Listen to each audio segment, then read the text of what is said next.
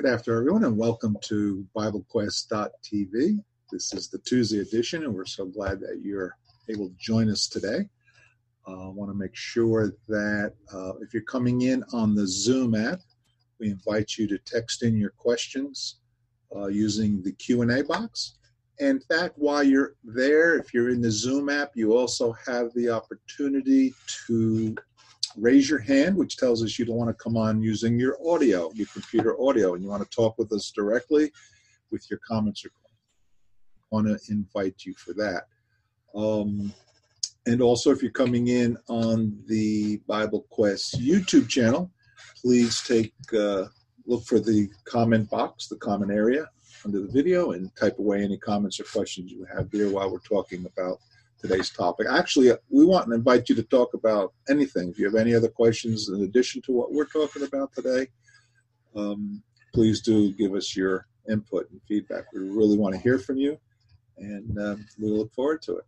So we have Scott. Scott is in Gettysburg, Pennsylvania. Scott, how you doing? I'm doing all right. Drew, how are you today? Doing very good, thank you.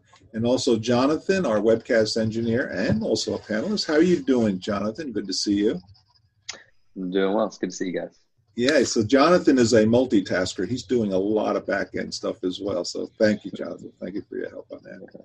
Yeah, Jeff will be joining us shortly. He had to run on, take care of some other things, but we're looking forward to Jeff coming in. So we're going to be talking about a couple of things today. One of our podcast viewers, and I invite anyone that's watching the program from any of our recorded podcasts to also, you can participate by going to BibleQuest.tv at any time after the podcast, or when you're in front of your computer or on your iPhone or whatever, your tablet. Go to BibleQuest.tv and enter in your comments and questions in the form that's there. In fact, one of our podcast viewers had done that recently. And we're going to respond to his, let me get his comments up. This comes from Jeff. Jeff says, regarding science, I don't think people have all the answers. Far from it. But I also don't believe that the Bible dispels concepts such as carbon dating, the age of the universe, and consequently the earth, and even evolution. So, Scott, where do you want to go with that observation? All right, we're not going to spend a lot of time on this today, but I do want to touch on it just a little bit. First off, carbon dating, nobody uses carbon dating to determine the age of the earth. So my daughter, when she was in grade school, her textbook that mentioned things showed over here, here's how carbon dating works. And over here, they talked about dating things to like millions of years ago. And a child could assume that carbon dating can be used to date things to a million years ago. And that's not how it works. Carbon dating is, I'm reading right here, let's see. This is from Encyclopedia Britannica. Carbon-14 method was developed by American physicist Willard Libby. And they say that it's valid for dating things from 500 to 50,000 years ago. Libby, if I recall correctly, when he came out with the technique, thought it was only good for up to 25,000 years ago. Back in the 90s, they were saying 40,000. This article here on it says they can go up to like 50,000. But when they're talking about dinosaurs, they're talking about things tens of millions of years old. They don't radiocarbon dinosaur bones. And they don't radiocarbon the age of the earth. There's other methods that they use that they believe they get their dates from, but it's not carbon dating on those things. Wait a minute. Scott, you're saying that when they attribute millions of years to any of the dinosaurs, they've not used carbon dating to come up with that? Yeah, they know, they believe that you can't.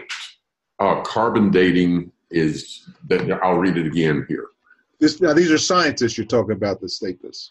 They would all recognize this. This is Encyclopedia Britannica that says this, but scientists would recognize this. So Carbon-14 dating, also called radiocarbon dating, method of age determination depends on the decay of nitrogen to radiocarbon-14. And so they say that nitrogen breaks down to carbon-14. And so by measuring the amount of carbon-14 in a carcass, they can tell, they believe, how old something is. But since they believe, I don't believe dinosaurs are this old, but because they believe dinosaurs are 65 million years old or whatever, you can't measure something that would hypothetically be that old with a method that won't reach that old. So how old does it reach to? I'll read the sentence here. This is from Encyclopedia. In fact, let me just share my screen here so everybody can see it. All right. Am I sharing my screen yet? Not yet. Okay, I clicked the wrong button. All right. So here we go. So here is, can you see my screen now? Yep. So here's Encyclopedia Britannica, carbon-14 dating. And if you look right here, it says, I'll highlight it, carbon-14 method was developed, etc. And it's a technique of dating fossils that are from 500 to 50,000 years old.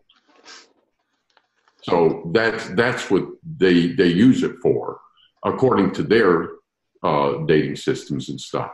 And they don't use carbon dating on rock. Oh, you can't carbon date rock. You can carbon date organic material. And it's limited how far back you can do it. Now, there's other systems that they believe they use. There's some certain assumptions in that. And I remember talking to a research physicist, a research chemist who said in his experimentation, he found out that one of the numbers they say stays constant doesn't stay constant. But I'm not going to get into all that, and I don't understand all that. On carbon dating, we'll just point this. You can't date according to them. Now, see, I believe that dinosaurs would be between 500 and 50,000 years old. Going by the Bible, I don't believe they're even anywhere near 50,000 years old, but they are older than 500. But according to their system, they can't date, and they would admit this, they can't date dinosaur fossils by this. Here's something interesting, by the way. Dinosaur fossils have been found that were fresh, not fossilized. Dinosaur fossils have been found with soft tissue in them, where you break it and pull it apart, there's still soft tissue. So I don't think dinosaurs are that old. But we're talking just now about carbon dating. And if somebody wants to hear some more about that if you want to see it from some scientific books, articles, I'll be glad to pull that up. So if a reader wants to ask about that, I'll show that. Let's move on to the fact that sometimes what scientists say turns out not to be the case. Okay? So where did it go? Oh, one of you guys comment, because in pulling that up, I lost my other thing. No, here it is. All right, here it is. There we go. You're still sharing your screen. I'm not sharing my screen? No, I said you still are. Oh, good, because I want to. So look at this article. This is from just recently, January of 2019. Archaeologist embarrassed after farmer admits to building a stone circle. I don't see that. I still see your carbon-14 dating article. Okay, it says it's sharing is paused. So hit stop and start again. Or click on the pause button. And tell you what, one of you talk while I figure it out, because it's gonna. It's letting me share one window, not the other. So y'all go ahead, and I'll be right back after I fix this. Yeah, you probably shared the. You didn't share the whole screen. Maybe you shared just that. Right, that's what happened. Okay, share the whole screen. You're cleared now. You should be able to share it again. You said talk while you're doing that. What are we going to talk about, John, while he's doing that? He's got the stuff on the carbon dating and the science stuff. I think also, I'm like Jeff, I don't believe dinosaurs are 65 million years old. And I would like to have a discussion today on why they estimate it to be millions of years like that. As it relates to the carbon dating, and I haven't done, along with Scott, I mean, I'm not a scientist. None of us are scientists. So there are people who obviously know more about all of that than me. But what I do understand It's based on measuring half-lives. And so just that concept, trying to stretch it as far as they do, it becomes increasingly more and more inaccurate as something becomes older. And so that's where that quote in that website that Scott was bringing up in Encyclopedia Britannica comes in. After a certain point, something could be, it could be 50,000 years old, or it could be 100,000 years old, and it would look exactly the same, almost, because the variation would be so small in it. So, I mean, you could take an example, like if I have this book and we want to measure half of the book, then you come right down the middle. The next time that we measure half will be about right here. The next time we measure half will be about right here. And the next time we measure half will be here, and half will be here. And you just keep getting smaller and smaller and smaller. And the differences are just so minimal in measuring a half-life once you get to a certain point that it becomes inaccurate. So carbon dating is effective up to a certain point, but after that, it doesn't really. I heard someone use the example that if you take a window and close the window halfway and then keep closing it only half of the distance each time, you never really close the window. Right, exactly. Yeah. But once you get to a point, the window will be open just a microscopic amount, and it looks the same as 10 steps before that. Right. So if you know that window's being closed halfway every hour, if I walk in and it's closed halfway, I know you started doing it an hour ago. If I walk in and it's closed 75% of the way, I know it was 2 hours ago. If I come in and it's closed to where a human hair might be able to fit between there, it's kind of going to be hard for me to distinguish that between a bunch of steps before or a bunch after. All right, can you guys see this screen now that says farmer admits to building ancient stone circle? Yep, farmer admits to building ancient. Okay, all right. So archaeologists are undergoing a crisis of self-doubt after it was discovered that a stone circle in northeast Scotland that they believed was built between 3,500 and 4,500 years ago was actually assembled by a local farmer 20 years ago. So this was in the news. They had found this ring, they've got Stonehenge and stuff. So this is a smaller collection, and the archaeologists were, I guess, excited about it. And they had determined how old it was, not how old the rocks were, because like at Stonehenge, they didn't make the rocks. At Stonehenge, they took rocks and built a structure, right? So these archaeologists, scientists, had, with whatever studying they did or whatever, they decided that this was built around 4,000 years ago. And it was out in the news, and then a farmer notified them. He said, I built that. It'd been on his land, and he had built it. So wait a minute. How did they determine scientifically that it was around 4,000? It didn't say. I didn't see that in the article. It just says they're embarrassed about it. And they're embarrassed because they acknowledged it wrong. It wouldn't have been done by carbon dating. You can't carbon date the rock and the grass there. You can't carbon date, it's still alive. This wouldn't have been by carbon dating. This is just an example of just because a scientist puts a date on something doesn't mean he's right. That's all. That's the point you're trying to make. Yep. Yeah. And let's touch on one other thing on evolution real quick. And that is, I do want to say one other thing. And I am sorry, everybody, I have having so much trouble. My computer is operating differently today than usual. And so I keep not being able to find my stuff. But the book is Guide to Fossil Man by Michael Day. I was going to show you a picture of it, but I can't pull the picture up, so that'll just be that. It's an older book. I've got it in my library, and it goes through, and it gives articles about just numerous fossils that were available at that time.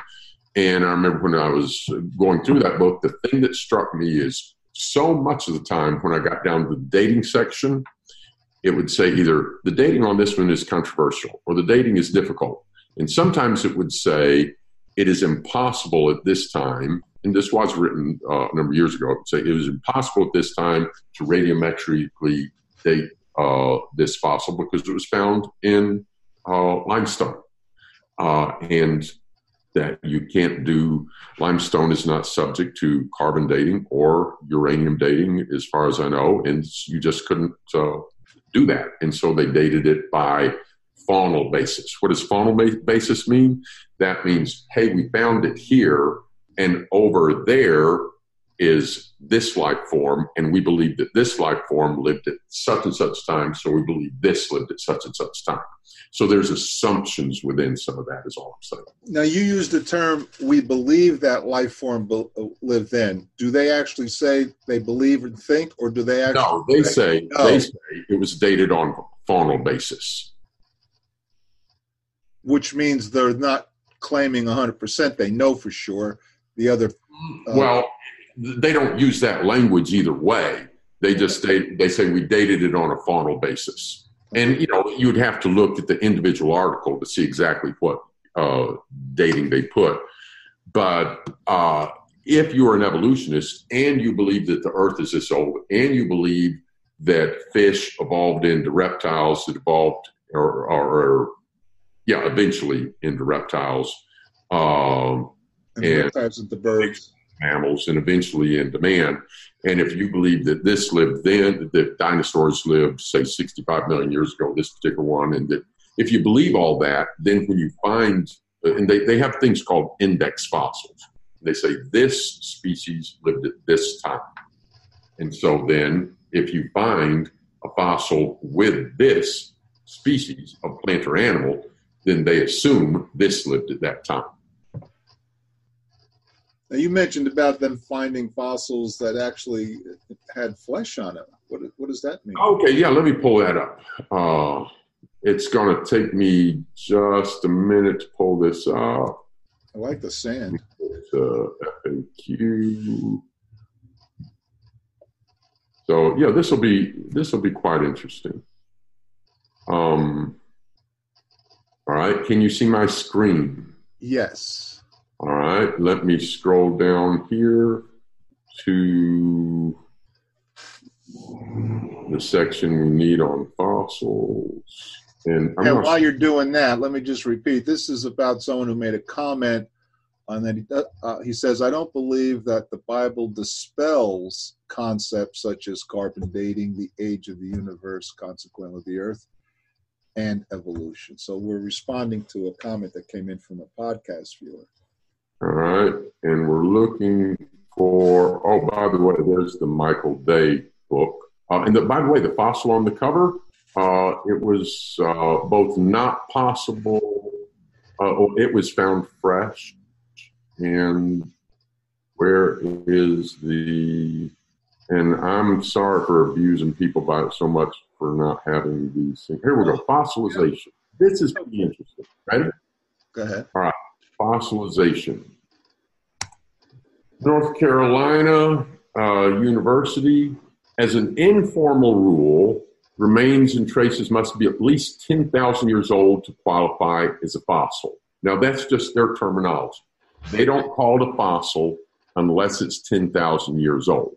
What does it mean to be fossilized? It means that everybody's heard of the petrified forest.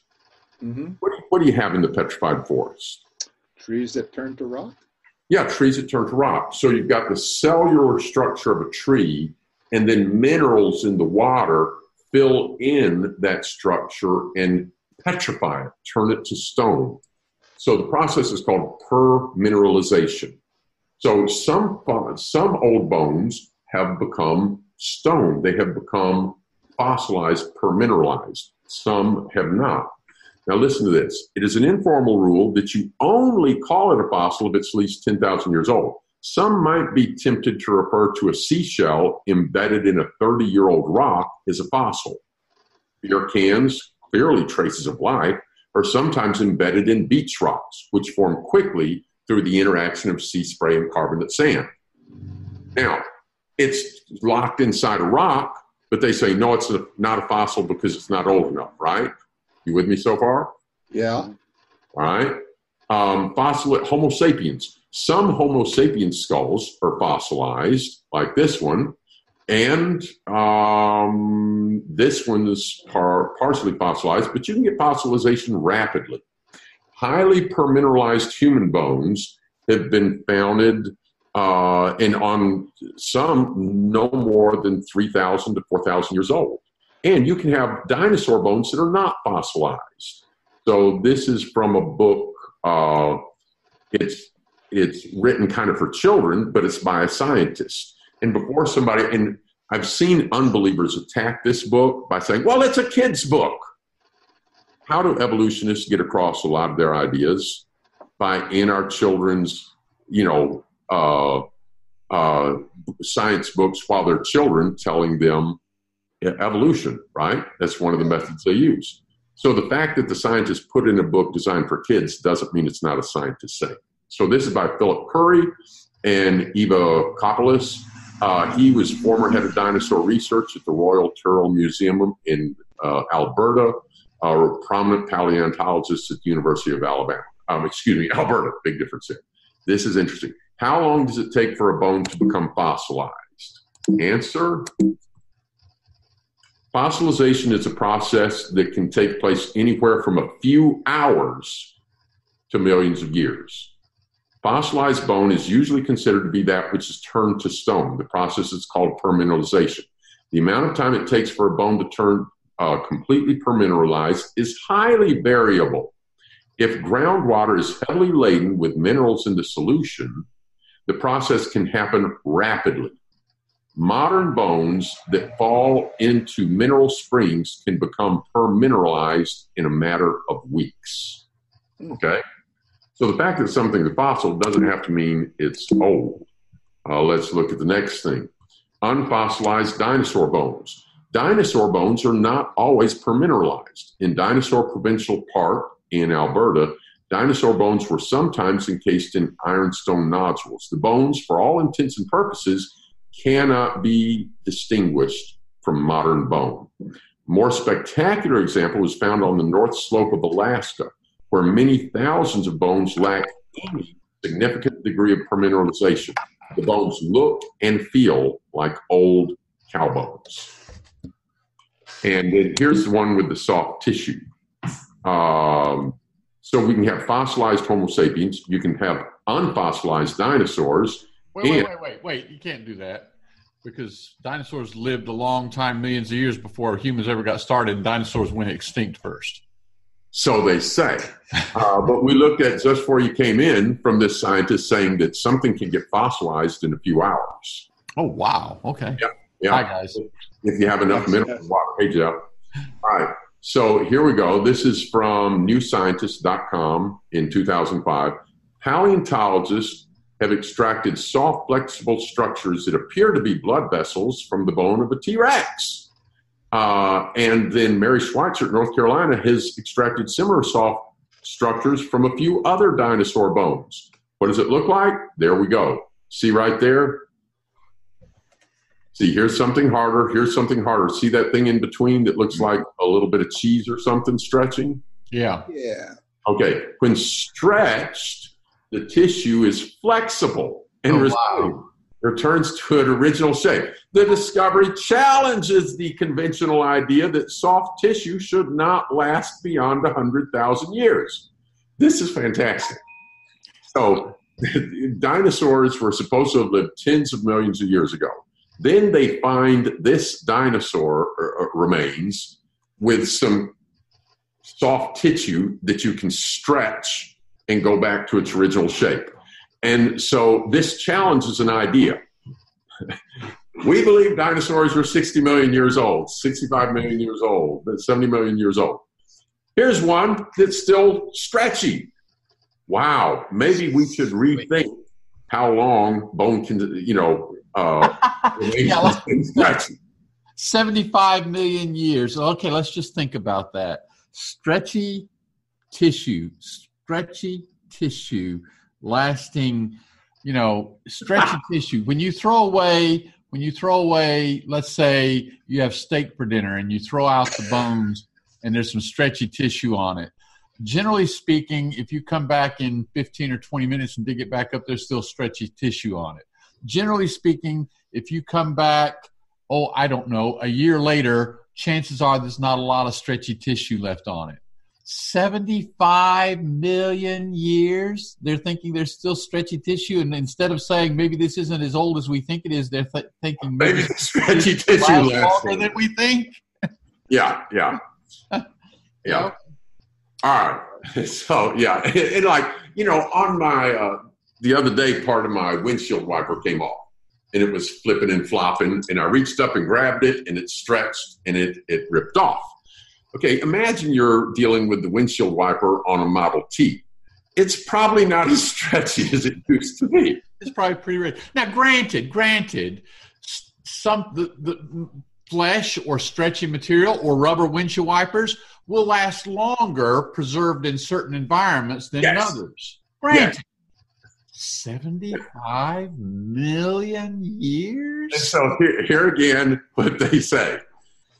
The tissue is flexible, resilient, returns to original state. This discovery challenges the conventional idea that soft tissue should not last beyond 100,000 years. Shouldn't that have said this challenges the conventional idea that dinosaurs became extinct 75 million years ago? Yeah, I would think that would be a better thing to reconsider. Okay. And sorry, folks, for the time it took to try to find those and the trouble I was having on my computer today. Drew, unless there's anything further on that, let's move on to our next topic. Does anybody have anything further on that before we go ahead? No, I'm good. I'm confused, but I'm good. I'm glad I got here in time to at least catch the end of that. Yeah. We kind of see. So the next. Go ahead. What were you going to say? Sometimes people get in their rut. This is what they're going to believe, and no evidence is going to change their mind. Let me give you an example of that. I had a friend of mine in college that was really good at backgammon. And he sat there and he said, and he talked about rolling the dice and everything, and he could roll double sixes with a surprising degree of thing. And so it's not skill, though. It's chance. But he would do it, and so many times it was double sixes. And in my mind, I'm trying to think, okay, has he learned how to set them in his hand and to motion and I'm going through all these ideas trying to figure out how is he doing that, and finally showed me. They were trick dice. I was just going to say they're loaded. It was six. It was 4 of the 6 sides were 6s. Oh my! My mind, it was ignoring the obvious, and I was busy going this way. And it didn't occur to me. Oh wait! Look at the dice. They're right there in front of my eyes every time. Hey Scott. Yeah. I got a career suggestion for you. I think you'd make a good paleontologist. Oh, you broke up and I missed it. I said, I've got a career suggestion for you. I think you'd make a good paleontologist. Oh, man. Well, that's not a good segue, but let's make a segue to the next topic. Oh, this is so much fun. Speaking of dice. You're having way too much fun, Jeff. Here's our segue. Speaking of dice, which have numbers on them. And people use them for gambling. And and people gamble for money. That brings us to the Lord has something to say about money. Wow, what a segue! Good save there, Scott. Way to go. Okay, so go ahead, Scott. What are we talking? What did the Lord say about money, and where did He say it? Sermon on the Mount. Okay, that'd be in Matthew 6. Matthew chapter 6. Sermon on the Mount goes from Matthew 6 through 7. And interestingly, a significant part of the Sermon on the Mount is about money. You got 3 chapters, and half of one of those chapters is about money. Well, Paul said the root of all evils, or all sorts of evil, all kinds of evil, is money. No, he didn't. I'm sorry. No, he didn't. How in the world did I quote that wrong? How in the world did I quote that wrong? The love of money. Yes. There we go. First Timothy chapter 6. I know where it is. Yeah. All right, so Matthew chapter 6. I'll read and ask you guys to comment. Okay? Jesus Christ, Sermon on the Mount, Matthew 6, verse 19 beginning. Do not lay up for yourselves treasures on earth, where moth and rust destroy, where thieves break in and steal, but lay up for yourselves treasures in heaven, where neither moth nor rust destroys, where thieves do not break in and steal. For where your treasure is, there will your heart be also. The eye is the lamp of the body. So if your eye is healthy, your whole body will be full of light. But if your eye is bad, your whole body will be full of darkness. If then the light is in you is darkness, how great is the darkness? No one can serve two masters, for he will either hate the one and love the other, or he will be devoted to the one and despise the other. You cannot serve God and money. So this is a challenging passage. I mean, one of the mistakes we don't want to do is, first of all, rationalize what we think we may need to do in terms of saving, and then miss the point. So first of all, what's the point of the passage? Well, the point of the passage is where your heart is, and where your heart is, that's where your energies are going to go, right? Yeah. And it shouldn't be on getting rich. It shouldn't be on a large bank account. It shouldn't be on having all the money so that I can live very comfortably. But now this raises an interesting question. He does say in verse 19, lay not up for yourselves treasures upon the earth, where moth and rust consume, and where thieves break through and steal. So does that mean we shouldn't have a savings account? Does that mean we shouldn't put money into a 401k? Does that mean we shouldn't have an IRA? What does the book of Proverbs say about learning from an ant? Go to the ant, thou sluggard. Is that the one you have in mind? And what does it say that the ant does? I'm going to have to turn there. I'm going to have to get my Bible open to I had a New Testament in front of me. Didn't have an Old Testament in it, so I've got my Old Testament going here. And I'm going to go to Proverbs, and you remind me where that passage is. Proverbs chapter 6, verse 6, go to the ant, O sluggard, consider her ways, and be wise. Without having any chief, officer, or ruler, she prepares her bread in summer and gathers her food in harvest. Well, now, that sounds like when the summer is there and the crops are growing, that's the time that you take advantage of the harvest, and then in the winter you have something to eat because you've prepared ahead of time. We need to be wise. We can prepare for the future, but that doesn't mean that's where our heart is and who our master is. So let's consider this part about no one can serve two masters. Suppose you're trying to serve two masters. Mm-hmm. Master number one says, take this load of vegetables to Jerusalem and sell them today. Master number two says, go up to the Sea of Galilee and fish all day. Well, if you're in say, Samaria, say for example, those are opposite directions. You can't do both of those. You can't do both. You can't serve two masters. So if I decide to serve money, then what's going to happen is now if both masters said, go plow the field today. I could serve both masters, couldn't I? Yeah. If they both said. But not really. No, I mean, in that case, I can satisfy both individuals. Right. But really, the test of who is the master comes when they say divergent things. Very good. Very good. So I can say, look, I obeyed both masters. Did I? Both of them say, shear the sheep. I sheared the sheep. I obeyed both masters. Now they say, you go to Galilee, go to Jerusalem. I can't. And so the one I pick shows who's the real master. Or say one says, go play golf, and the other one says, prepare these reports. And then I say, well, I go play golf. Who I've shown is really my master is probably myself. Yes, yes. I pick the one, I do what the one said who said what I want to do. Yes.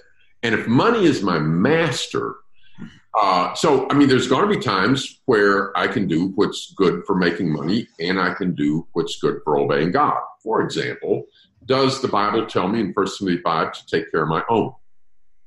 Yes. Does 2 Thessalonians say, if a man won't work, neither shall he eat? Yes. Yes. And so I work, I make money, I take care of my own. I'm pleasing God, I'm pleasing my family, and I've also got something to eat.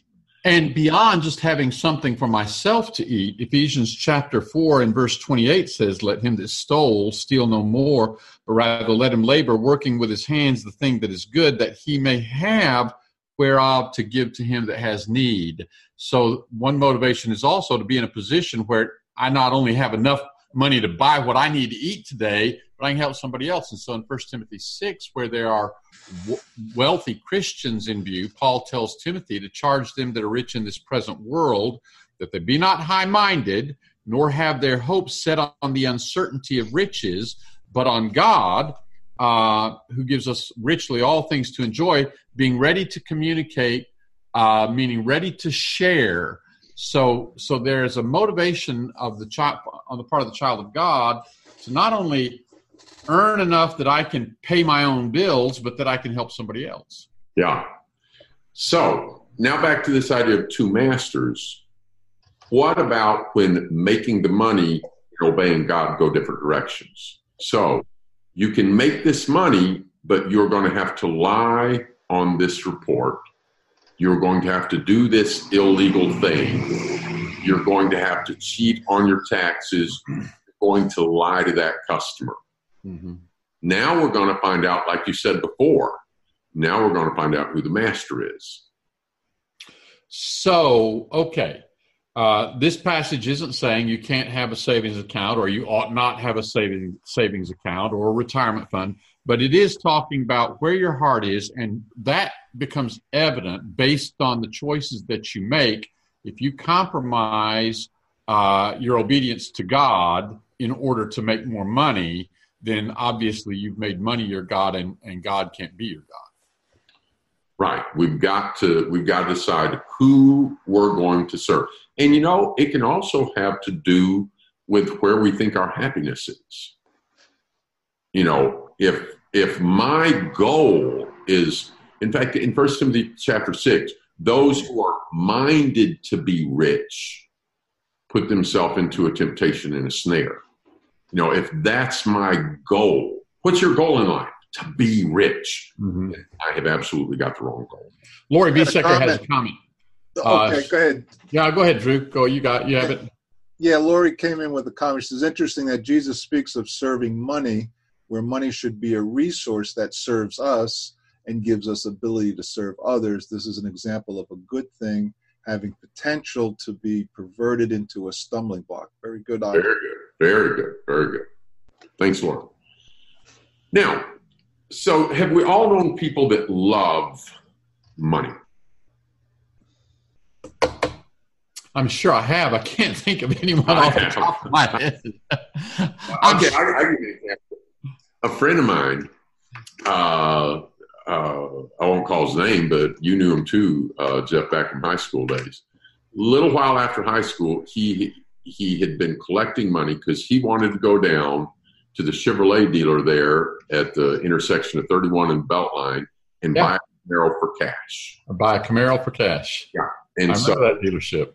He was looking forward to going in there with a case full of the cash, picking out his Camaro, opening it up, and buying that Camaro, cash money.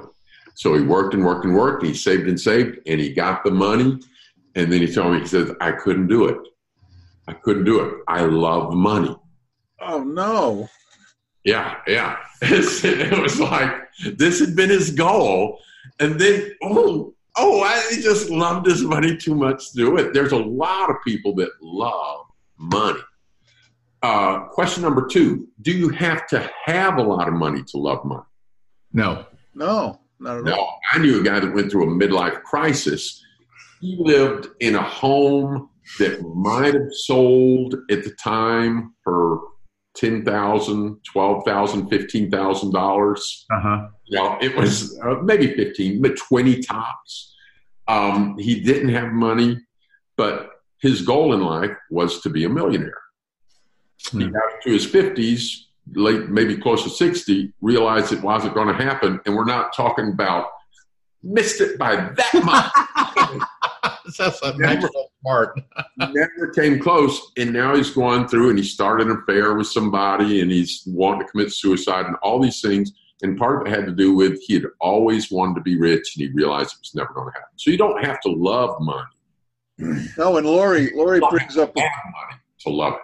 Lori brings up another point which might relate to what you're talking about. She says, how does pride, or that's a question, how does pride factor into our attitude in money? Mm-hmm. Yeah. Yeah. And so let me go a little bit different direction with this. Well, let me interrupt you. You're saying, meaning pride does play a lot into it. We might want to have, our pride is we want to appear to have more money than others. Is that we?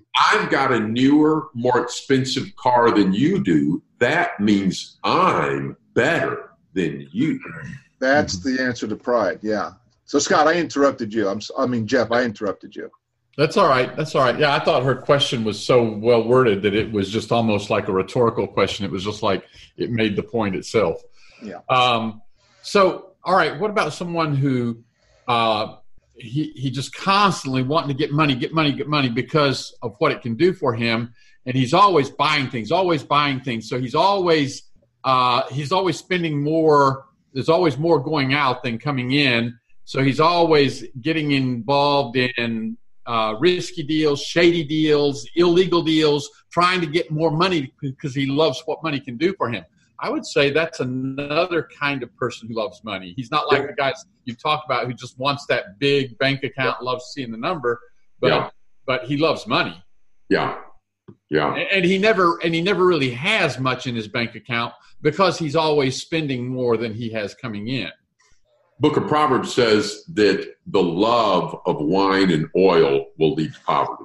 Mm-hmm. You know, oftentimes desiring more and more makes very foolish decisions. One thing I've noticed, people that are good about money and are very generous to other people are really, really careful in their purchases. You know, they'll do this to get that discount or get that better price, or, you know, they might turn around and hand somebody a gift worth hundreds of dollars or thousands of dollars, but they're smart with their money.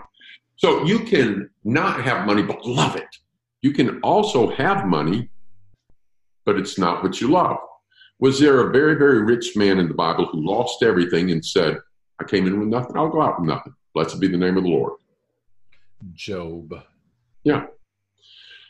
And Satan's thought was because he has money, that's the only reason he loves the Lord, because he's got all these blessings. He was mistaken. I have known people who started out with nothing, made a lot of money, and really their character didn't change. They didn't become the kind of person who just had to have money. They used their money well. I've known people who ended up doing very, very well and lost it all, and their character didn't change. They were still the kind of caring person, the unselfish person. And these are people who, when they have wealth, they can use it for good, but that doesn't define them. And similar to what Paul said, similar to what Paul was saying, he was able to be content no matter what level he was at economically. Yes. He knew how to be content. He knew how to be abased. There are some people that know how to be abased, but once they get money, they don't know how to handle it.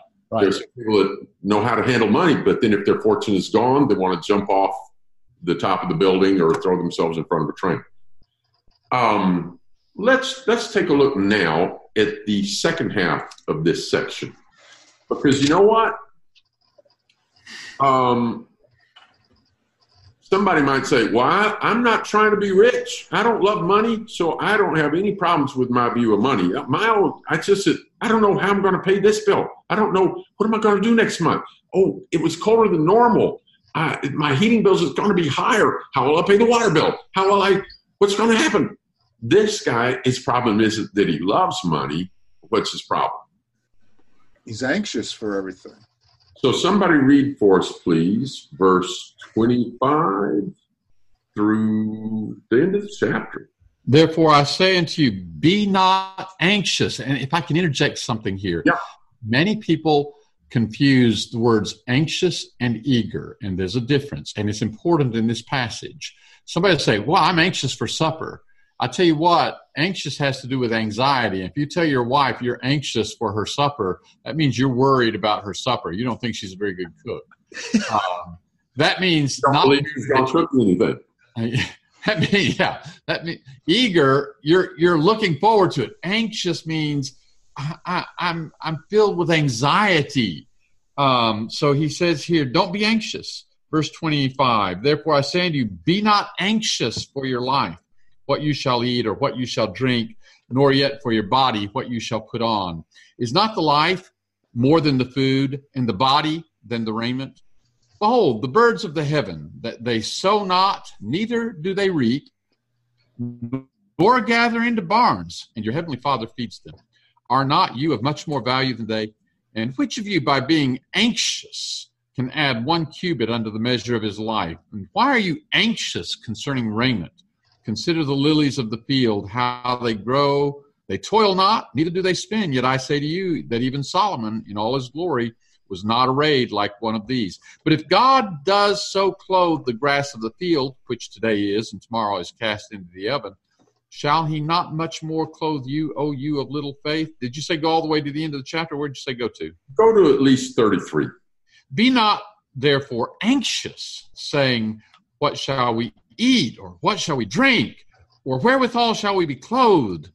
For after all these things do the Gentiles seek. For your heavenly Father knows that you have need of all these things. But seek you first his kingdom and his righteousness, and all these things shall be added unto you. Well, let's get the last verse since we're there. Be not therefore anxious for the morrow will be anxious for itself. Sufficient unto the day is the evil thereof. All right. So have you guys, I'll confess, sometimes I've been anxious about money. And I remember, especially in some years when things were pretty slim, sometimes I worried about money. If you ever were in that situation, how many bills were you able to pay with worry? Not one. Call up the electric company and say, listen, I worried this much yesterday. How much are you going to take off my bill? Nothing. There's also, you mentioned the difference between eager and anxious. There's also a difference between planning and worrying. Yeah, that's right. What does planning involve? Planning involves, here's how I'm going to do this. I'm going to go out and do the best I can, knowing that there's a God who is in charge, but I'm going to do the best I can according to his will to earn a living, pay my bills. And I'm going to set aside, I'm going to prioritize. I'm going to owe no man anything. I'm going to pay what I owe to others before I spend it on myself, because that's an obligation that I have. I'm going to plan on setting the alarm clock properly so I can get up in time to go to work so I don't lose my job. Good point. Yeah. Mm-hmm. That's planning. I'm going to plan on selling these items I can get by without to pay for this that I need. That's planning. Years ago, I had a psychology class by a man that probably wasn't the world's best psychologist. But I remember one thing out of that class that was absolutely fantastic. He said, when you are faced with a crisis, he said, decide what you can do about it. Okay? Decide what you can do about it. What do you suppose number 2 is? Do it. Yeah. And number 3 was don't worry about it. Number 1, when you're faced with a crisis, decide what you can do about it. Uh-huh. Then do it. Yeah. Don't worry about it. Yeah. There's nothing else you can do about it, but we could add a number 4 from the book of Philippians. Turn it over to God. Uh-huh. With Thanksgiving, ask God to help us with the things, turn our requests over to him. All right, so what if I can't decide and I can't do it? I can't decide what I can do, or I can't do what I've decided I'm going to do. In a multitude of counselors, Proverbs says, is wisdom. If I'm facing a situation and I don't know, there might be something I can do, but I don't know what it is. Like maybe you don't handle money well. I've seen people that don't have much money, and they will spend money like crazy. You know, I stopped for lunch yesterday, and I got Taco Bell had the loaded nacho taco, which I recommend. A little plug there for the loaded nacho taco. 2 tacos, $2. That wasn't a bad deal. But sometimes people with no money, they'll go into a place and they'll walk out having spent $9 or something. If you're having trouble, you might say, what can I do different? Talk to some people that handle money better than you do, and they can give you some tips. But worrying won't help. So you guys talk about some of the applications of the things in the text that we just read. What are some other things that we really need to get out of this text? Well, do we want to check our clock? Are we out of time? We weren't planning the hour here too well. Planning. I was on the road yesterday. If you don't have much money, the best thing is not to go to a Taco Bell. I was on the road. So what time is it? But because we've never gone this far past our time slots. We're already out. Man, that's all right. It's all right. I didn't notice it. I didn't notice it till we were 4 minutes past time. All right. Yeah. Our sponsors aren't going to care if we go longer. Oh wait, we don't have any sponsors. Taco Bell, they got product placement. Oh, well, let's close with this. We have one more comment here. Lori says, my question regarding pride and money wasn't rhetorical, but perhaps it contrasts well with the last half of Matthew 6 section, contrasting passages James 4, verses 13 through 16. Anxiety is wrong. I don't think I'll have enough. James says pride that makes us boast that we're in charge of our earning ability is also wrong. 2 ends of a spectrum. Very good. Very good. Excellent. And that's a good comment to close on then, gentlemen. Thank you, Lori. Before we go, Jeff, I want to put a plug in since we're putting in plugs. What are you talking about tomorrow on the Bible Quest Wednesday program? I think we're going to talk about Romans 9 and Calvinism. You know, Romans 9 is a passage that sometimes people turn to and they think they see evidence that God chooses ahead of time. He chooses to save Jacob and condemn Esau. He caused Pharaoh to have a hard heart, and Pharaoh didn't have any choice in the matter. So we're going to talk about that tomorrow. Great. Okay, good. I look forward to seeing it and hearing it. Well, thank you, gentlemen. Thank you, everyone. And thank you in the audience for being with us today. We invite you back again next Tuesday. And if you can pick up the program tomorrow on Wednesday, the Wednesday edition is at 3 p.m. Just go to BibleQuest.tv and click Wednesday. Thank you, guys, and have a great week. Okay.